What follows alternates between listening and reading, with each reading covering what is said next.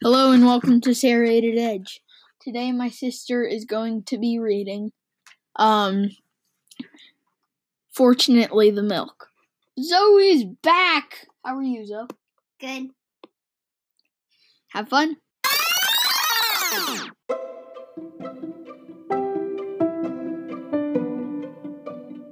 Fortunately the Milk. Take it away, Zoe. You ran into someone you knew, I said, and you lost track of time. I bought the milk, said my father, and I did indeed say a brief hello to Mr. Ronson from over the road. He was buying a paper. I walked out of the corner shop and heard something odd that seemed to be coming from above me. It was a noise like this. I looked up and saw a huge silver disc hovering in the air above Marshall Road. Hello, I said. Hello, I said to myself. That's not something I see every day. No, that's not something you see every day. And then something odd happened. That wasn't odd, I asked. Well, something odder, said my father. The odd thing was the beam of light that came out the disc, a glittery, shimmering beam of light that was visible even in the daylight. And the next thing I knew, I was being sucked up into the disc. Fortunately, I had put the milk into my coat pocket. The deck of the disc was metal. It was big as a playing field, or bigger.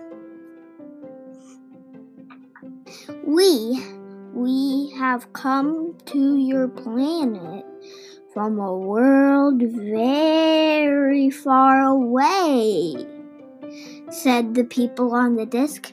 I call them people, but they were a bit green and rather gloppy, and they looked very grumpy indeed. Now, as a representative of your species, we demand that you give us ownership of the whole planet. We are going to remodel it. I jolly well won't, I said.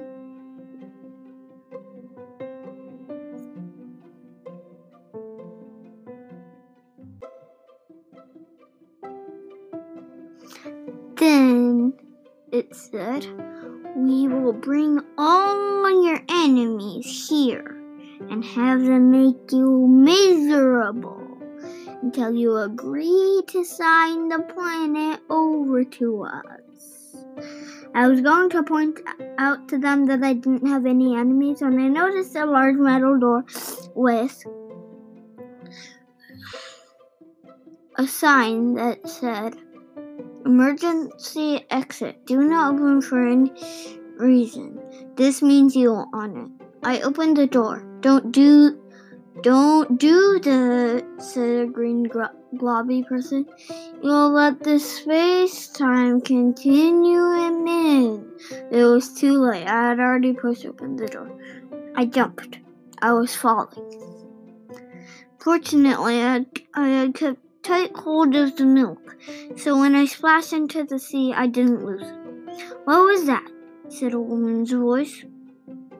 A big fish, a mermaid, or was it a spy? I wanted to say that I wasn't any of those things, but my mouth was full of seawater. I felt myself being hauled up onto the deck of a little ship.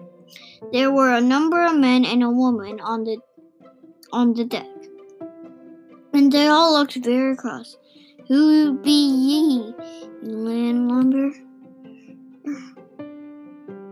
Said the woman who had a big hat on her head and a parrot on her shoulder. He's a spy, a walrus in a coat, a new kind of mermaid with legs, said the man. What are you doing here? Asked the woman. Well, I said, I just set out to the corner shop for some milk for my children's breakfast and for my tea, and the next thing I knew, he's lying, Your Majesty, She pulled off her cutlass. You dare lie to the Queen of Pirates? Fortunately, I had kept tight hold of the milk, and now I pointed to it. If I didn't go to the corner shop to fetch this milk, I asked them, then where did this milk come from? At this, the pirates were completely speechless. Now, I said, if you could let me off somewhere near to my destination, I would be much obliged to you.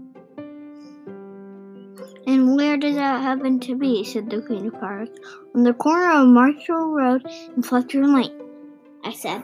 My children are waiting there for their breakfast. You're on a pirate ship now, my fine bucko, said the Pirate Queen. And you don't get dropped off anywhere. There are only two choices. You can join my pirate crew or refuse to join them. You will slit your cowardly throat and you will go to the bottom of the seas or you will feed the fishes. Never heard about walking the plank? I asked. What about walking the plank? I asked. Never heard of it, said the pirates. Walking the plank, I said. It's what proper pirates do. Look, I'll show you. Do you have a plank anywhere? It took some looking, but we found a plank, and I showed the pirates where to put it. We discussed nailing it down, but the Pirate Queen decided it was safer to just to have the two fattest pirates sit on the end of it. Why exactly do you want to walk the plank? Asked the Pirate Queen. I edged out onto the plank. The blue Caribbean waters splashed gently beneath me. Well, I said, I've seen lots of stories with pirates in them, and it seems to me that if I'm going to be rescued. At this, the pirates started to laugh so hard their stomachs wobbled, and the parrot took off into the air in amazement. Rescue, they said. There's no rescue out here. We're in the middle of the sea. Nevertheless, I told them, if you're going to be rescued, it will always be walking the plank, which we don't do, said the Pirate Queen. Here, have a Spanish doubloon and come join our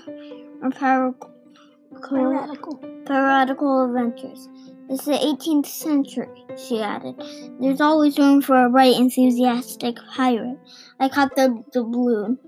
I almost wish that I could, I told her, but I have children and they need their breakfast. Then you must die. Walk the plank. I edged out to the end of the plank. Sharks were circling. So were piranhas.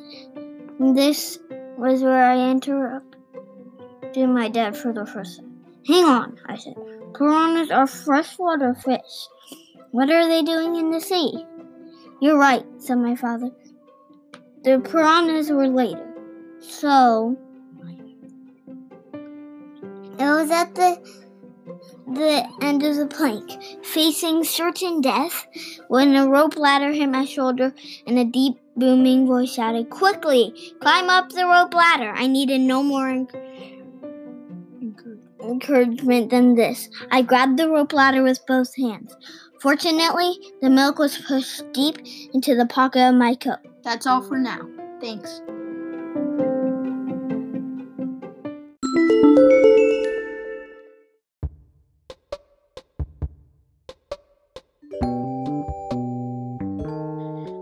Word time. Today the word is inferno. An inferno is a fire. I'm thinking about this word because currently there is a fire an hour away from us. And in 2017 there was a fire called the Thomas Fire, which made us have to leave our house and go to a friend's house that lives kind of far away. And then we needed to go to our grandparents because there was a fire near them too. And then the year after that, there was another fire around where we live. Luckily, we didn't have to evacuate. Now there's another fire and I really hope that fire season doesn't happen while COVID-19 happens, because that would be horrible. Yeah. But anyway, an inferno is a fire. This episode was produced by Gavin Snyder and narrated by Zoe Snyder.